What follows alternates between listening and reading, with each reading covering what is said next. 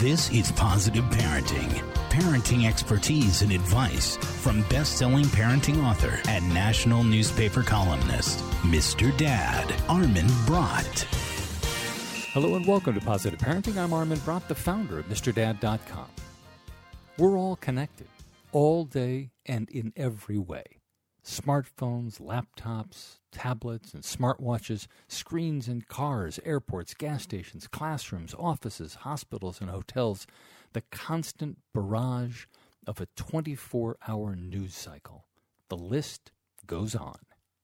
Our daily experience is to consume information at every turn, and we're really becoming victims of weapons of mass distraction. And it's becoming increasingly unclear how we're supposed to defend ourselves while our brains are under this constant and unrelenting assault. Our biggest challenge is to try to figure out how much of all that stuff that's coming in and bombarding us is relevant, what's useful for us, and what is simply a complete waste of time and energy. In this part of today's show, we're going to be talking with an expert on noise. I mean, the kind of noise that is this constant distraction. And he's got some great strategies and direction and plans, essentially, that can help us come up with ways to strengthen our own focus and reduce interference. And not only that, practical skills that can help us improve how other people around us can pay better attention. I'm Armin Brott. We'll start talking about overcoming those weapons of mass distraction when Positive Parenting continues right after this. More with Mr. Dad, Armin Brott, after this, from the MrDad.com radio network.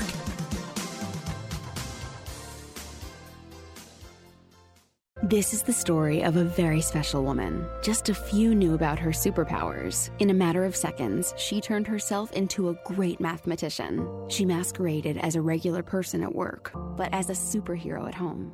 Everyone knows her as Gabriella. I still call her Mom. Your hero needs you now, and AARP is here to help. Find the care guides you need to help, complete with tips and resources at aarp.org/caregiving. Brought to you by AARP and the Ad Council. If you love them enough to listen to them practice the same song on tuba, please be done. Over and over and over and over and over, then surely you'll check NHTSA.gov/the right seat to make sure they're correctly buckled in the back seat. Sounds good, honey. Check today at NHTSA.gov/the right seat. Brought to you by the National Highway Traffic Safety Administration and the Ad Council. Welcome back to Positive Parenting. I'm Armin Brott, and my guest for this part of today's show is Joseph McCormack, who's the author of Noise, Living and Leading When Nobody Can Focus. Joe, thanks for joining us. Thanks for having me. Why don't you start off with defining what you mean by noise?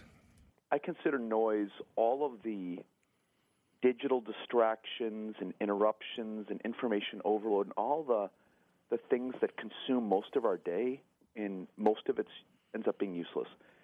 And I consider it noise because we have to find ways to filter this out so that we can find ways to focus on the more important things in life. And by digital distractions, obviously phones, everybody knows about how phones are causing all sorts of problems and distracting us from things. But I was surprised that you mentioned things like overloading with news that people get completely obsessed with. And I mean, it's been one of my things. I've been on this rant for a while, is if you turn on one of the news shows, regardless of the channel, they're just going on and on and on and on and not really saying anything. They're not saying anything.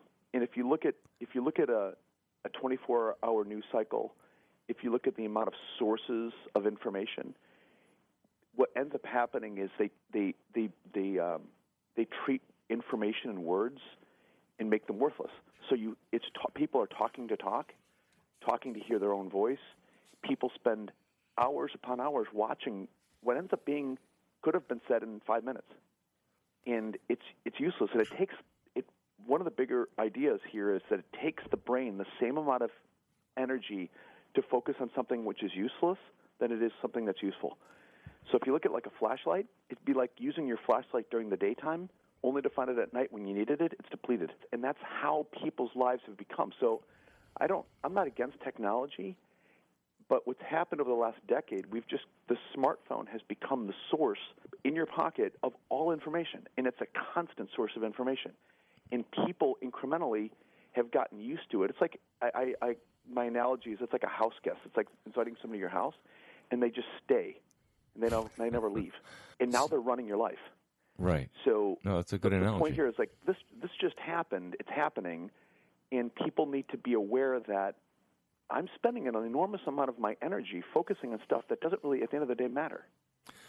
So are there measurable results or fallout from this kind of thing? I mean, I can say, all right, so we get too much information, and we should probably rest a little bit. But really and truly, is this hurting anybody? Yeah, I mean, if you equate consuming information like consuming food, the analogy might be you're consuming information that most of it's really not that relevant for you. It's not that important for you. It would be equivalent to like having a diet of eating popcorn and Diet Coke. You feel full, but it actually has no nutritional value, or very little. And the same thing is with information. You're feeding your mind. You're spending a lot of energy, consuming, like swiping on phones and looking. And what it does is it tricks the brain into thinking that the next swipe or the next click or looking at an app or a notification is going to be like winning the lottery or playing blackjack. And the brain is hoping for the big payout, and the big payout doesn't come. But it's addictive.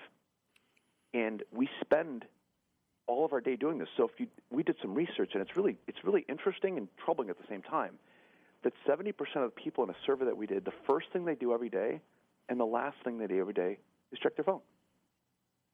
It's the first and last thought of their day. In fact, many people are bringing the phone to bed, which is a little creepy. So clearly, there's not a lot of managing this thing right now. It's getting a lot of it's being mismanaged, and a lot of the information, I call it noise, ends up being like you're listening to noise, and it makes your brain, it wastes its energy basically. I want to get back to something that you said a little bit earlier about how you're spending time focusing on things that aren't relevant to you. And I wonder from a devil's advocate point of view about whether in some ways that might be a good idea because you're pushing yourself. I think one of the problems I think that people talk about the media coverage around the 2016 election and people not being able to tell the difference between fake news and real news. But I think it's good for people to be challenged by something that they haven't thought of before. But I guess maybe that's attributing too much substance. I mean, obviously, to be open-minded, open to different points of view is a different matter altogether. What I'm talking about are habits to just mindlessly consume information. Do we really need to know what the barometric pressure is in the Philippines right now? If you look at the types of information, Snapchat and a lot of social media sources is one source.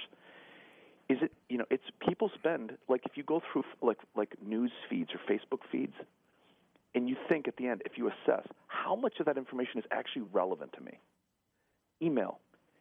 We did research. Like research indicates that people delete half their emails within like 3 seconds.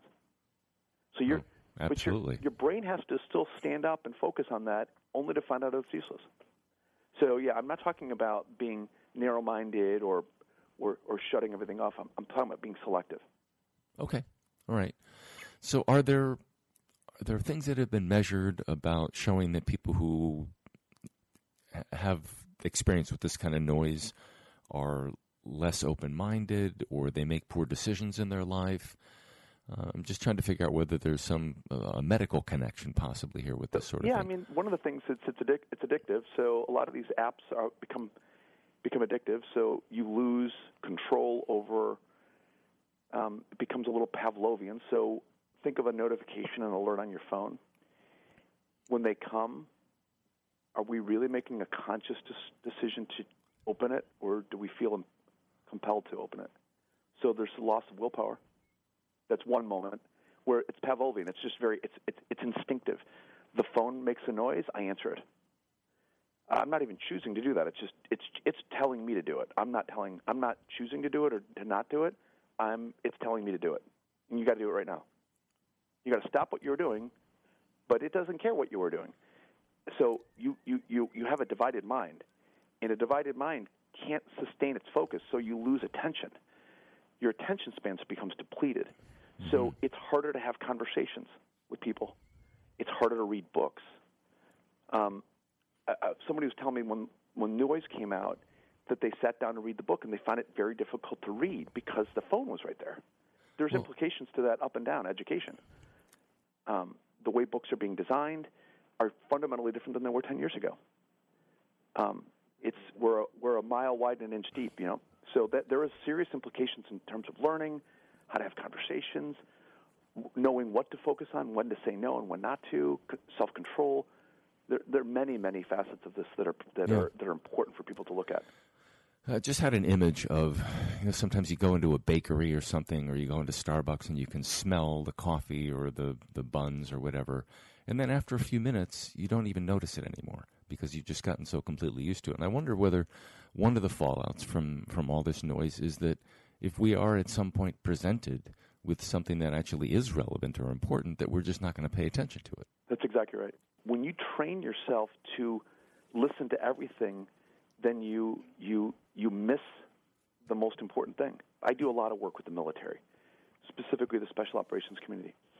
So I was working with these guys, and we were talking about the book, and at one of the breaks, and in one of the courses, I teach a course on concise communication and clear communication, and this guy was telling me, 10 years ago, my father, let's say this guy was 25, 28, 10 years ago, he's 15, 18 years old, however old he was, and he's like, my dad was giving me a hard time about how much time I spent on my phone. He says, fast forward 10 years, my dad, he's saying this to me, my dad spends more time in his phone than I do. He says, we don't talk to each other as much anymore. We spend all of our time because everything's important and everything's urgent, and we're missing these important things, which is one of the big ones is each other. Yep. And then another guy chimes in, and he was listening to the conversation. He said, he drove from, North Carolina up to New York City to see a bunch of college roommates. They had like a weekend reunion. He said nobody talked to each other. He says, I drove 6 hours, and I was so angry. If I had known that was going to be, I would have stayed home. So there's serious. Yeah, you're absolutely right. It becomes a new normal. You don't even notice it. And I always tell people, look at an airport. Look at a typical family in a car at a stoplight. It sort of happened, and nobody knew that they just gave up their willpower. I'm talking with Joseph McCormack, who's the author of Noise, Living and Leading When Nobody Can Focus. We're going to take a quick break. When we come back, we're going to keep talking to Joe about noise and what to do about it, and specifically some things about how this applies to us as parents and what we can do to help our kids and ourselves. I'm Armin Brott. You're listening to Positive Parenting. 1 in 3 adults has prediabetes. 1 in 3. That means it could be you, your football buddy, your football buddy, or you, your best man, your worst man, you, your dog walker, your cat jogger. While 1 in 3 adults has prediabetes, with early diagnosis, prediabetes can be reversed. Take the risk test at doihaveprediabetes.org. That's doihaveprediabetes.org. Wait, did they just say 1 in 3 adults has prediabetes? That's 33.33333% of adults. That means it could be me, my boss, or my boss's boss, or me, my favorite sister, or my other sister. That's 7 members of my 21-person romantic book club. Wait, the 1 in 3 could be me, my karaoke partner Carol, or my karaoke enemy Jeff. I'm going to take the risk test at doihaveprediabetes.org. Brought to you by the Ad Council and its Prediabetes Awareness Partners. 180 over 111, and I had a stroke. When I woke up, I couldn't speak or walk. 145 over 92, and then I had a heart attack. 182 over 100, and I had a heart attack and a cardiac arrest, and then a stroke. Everything changed. It felt like my life was over. This is what high blood pressure sounds like. You might not feel its symptoms, but the results from a heart attack or stroke are far from invisible or silent. 150 over 90, and I had a stroke.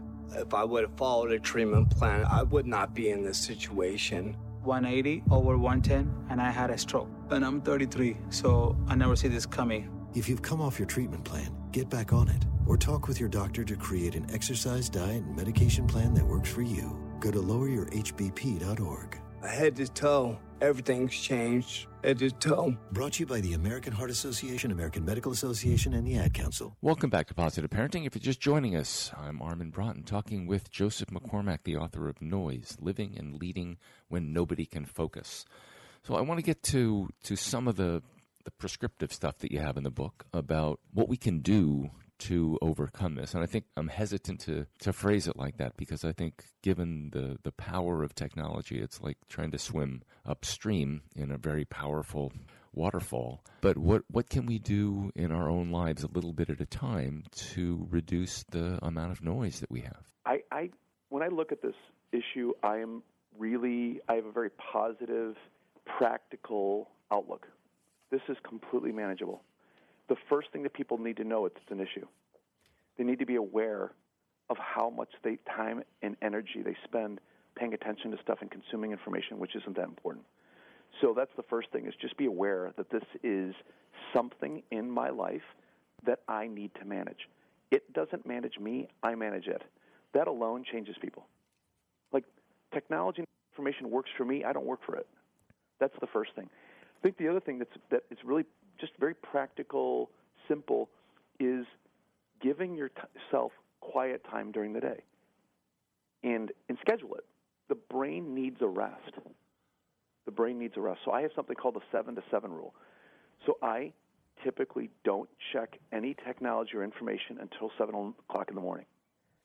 I wake up at 5:30. I have quiet time before I start that. I don't put my phone on my nightstand. It's in another side of the house, another side of the room.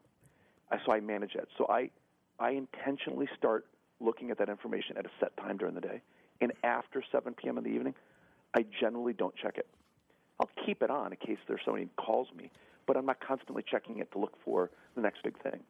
So I set some boundaries. It's like a store. Stores open at 9, they close at 6. The same thing, we set store hours.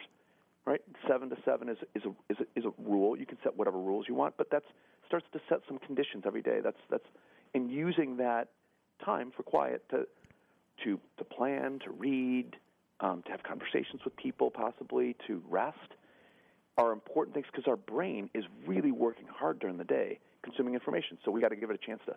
Those are a few basic things: saying no to technology, setting some rules that anybody can do. I joke, like, we don't need an app to manage this. Well, although there are apps, I would imagine, that do this. There are apps that will shut your phone down. I think it's hilarious that there's, like, I need an app to not use my phone. I mean, it's good that you're measuring the amount of time. There's apps that tell you your usage is up or down. I think those are general, as a principle, are up and down. But I think a person should, if they're aware, they should know. Think of, like, parents with kids. It's like, we don't eat all day long. I mean, I think good parenting is we have breakfast when we have breakfast, we have lunch when we have lunch, we have dinner when we have dinner. I think that's just general parenting, good parenting, right? We don't eat all day long. We want to be healthy. Same thing with technology. We're not on our phones all day long. That's not how we spend our time.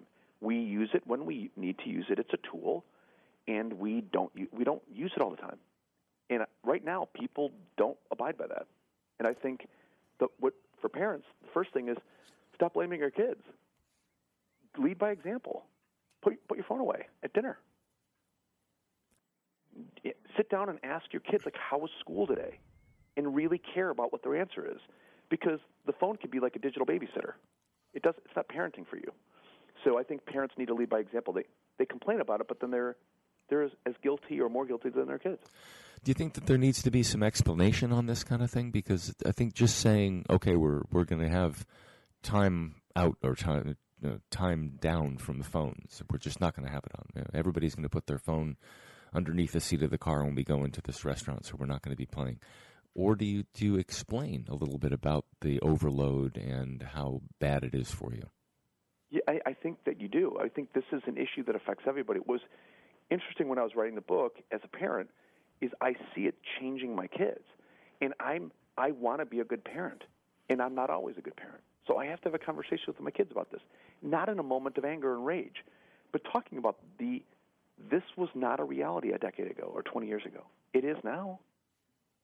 So I think having in the book Noise is an opportunity for kids can read the book too.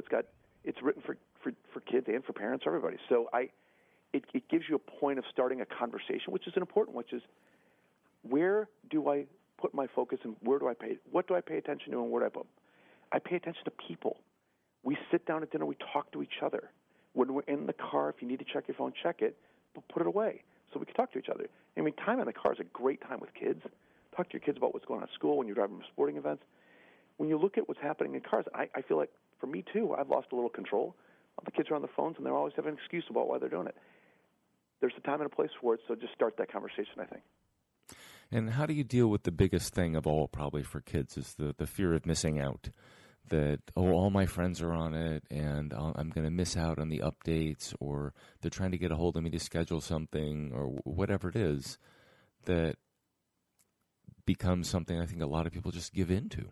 You have to look at the risk. And the risk is there's a risk and there's a potential reward when you check your. One of the biggest risks is it really leads to anxiety. So they're really. I think parents can talk to their kids in the context of like, hey, the same thing happens to me at work. I'm always afraid that there's an email or I'm worried about things that I should stop worrying about, because at the end of the day, nothing bad's going to happen. Like if you look at the reality, if you check what you've checked, you're not missing like all these massive things. They tend to be not that important. And I think setting boundaries are like, all right, you can check it. I'm not saying don't check it, but all the time. I mean, nobody has critical information all the time. I mean, unless you're like an EMT or a brain surgeon, you're probably not at critical moments 24/7. So I think that fear of missing out is an issue that affects everybody. You just got to talk about it. Well, what about flipping things around? Because you've talked about it so far in terms of taking breaks from technology. But what if you said we're going to have, generally speaking, a non-technology life, and we will have breaks where we can use the technology? I think you could do that. I think each family is a bit different in terms of how they want to approach it, but there should be a strategy of how we want to be as a family. Some people create family mission statements and how we're going to be as a family. I'm personally not proposing, we're going to live in the mountains and not have electricity anymore. And, I mean, it's a good thing. But something that needs to be managed, right? And I still think we're in the early days of radio. This is like the early days of, pervasive connectivity. That we can have access to all sources of information in my pocket is a pretty powerful thing. So my point of view is find ways to manage it so it doesn't manage you, but you can't throw it out the window, because it's very difficult to do that nowadays. A friend of mine did something very funny. I don't know exactly how he did this, but I'd like to figure it out. He programmed his Alexa, right, his like wireless speaker, to when he sees his kids are just going beyond, he says out loud, "Alexa, enact the Amish protocol." And I don't know what he did, but the Amish protocol, when Alexa hears it, shuts the wireless down and the entire wireless in the house. Just shuts it off. That's very funny. The kids, it just goes dark. So that was his strategy. I think that might be a plan. Or just, when you get in your house, maybe have a bin where, like, we put our phones in the bin. Like you check in the Wild West, we check your gun at the door.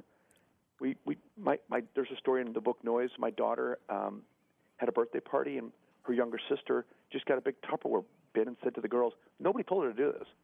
Hey, put your phones here, have fun at the party, and you get them when you come back. And they all did it, and they had a blast. Had they not done that, would they have as much fun? Probably not. Yeah. And I think a lot of people are starting to discover this, especially like people in their 20s. Like, this is really robbing me of a lot of peace. Like, I'm spending an inordinate amount of time doing this, and it's really not giving me a good return on my time.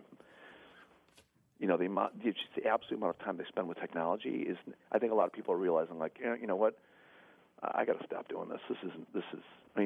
I have countless stories of people that have told me, like, when I start bringing it down, start managing it, my life becomes better.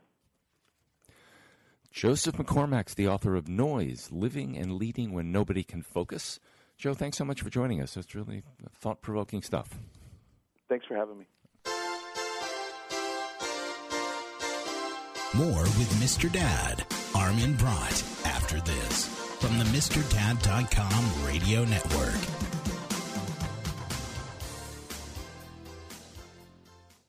To protect her home and family in a disaster, Karen was willing to wade through water, mud, and insurance paperwork. Yeah, I can do this. You go, Karen! By simply understanding and updating what her insurance covers and doesn't cover now, she'll be better prepared no matter when disaster strikes. Learn other simple ways to protect your home and family before a natural disaster at ready.gov. That's ready.gov. A message from FEMA and the Ad Council. 911, what is your emergency? My kid shot himself. All right, where's the wound, sir? 911, what's your emergency? Please help. My son shot his brother. 911, what is your emergency? Okay. 911, please state your emergency. Every day, 8 kids and teens are unintentionally killed or injured by loaded and unlocked guns. It wasn't locked. Learn how to make your home safer at endfamilyfire.org. Brought to you by the Ad Council and End Family Fire. Welcome back to Positive Parenting. I'm Armin Brott, and it's time for an Ask Mr. Dad segment. Dear Mr. Dad, my husband and I just divorced, as amicably as possible. We've heard a lot about how children in divorced families act out, get bad grades in school, take drugs, have all sorts of mental health problems, and on and on. Frankly, both of us are worried that our children are never going to recover. Despite the divorce, we both want to be great parents and to give our kids the best in life. Is there some way to make that happen? This is one of the most common questions I get from divorcing and divorced parents, and I wish there was some way to get the media to quit portraying children in divorced families as self-destructive failure bombs waiting to explode. The reality is that kids whose parents have split, whether by divorce or the breakup of a never-married couple, can do just as well as any other kids. There are definitely some obstacles, but they can be overcome. Here are a few ideas that will definitely help. Don't believe everything you hear, except this, of course. Some studies do show that kids from divorced homes have many of the problems you mention. But in most cases, the problems are less the result of the divorce itself than of the quality of the parenting those kids are getting. I'm sure you've seen or heard of kids who have every conceivable advantage in life but never live up to their potential or end up in jail. Keep your relationship with your ex civil. According to a number of excellent studies, the number one predictor of how well children will do after their parents get divorced is the quality of the relationship between the parents. If you and your ex can get along, not fight in front of your children, treat each other with respect, recognize how important you both are in your children's lives, and support each other in parenting, all of which it seems like you're doing or planning to do, your kids have a great shot. Love the kids and reassure them often.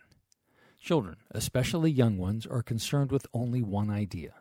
How will whatever's going on right now affect me?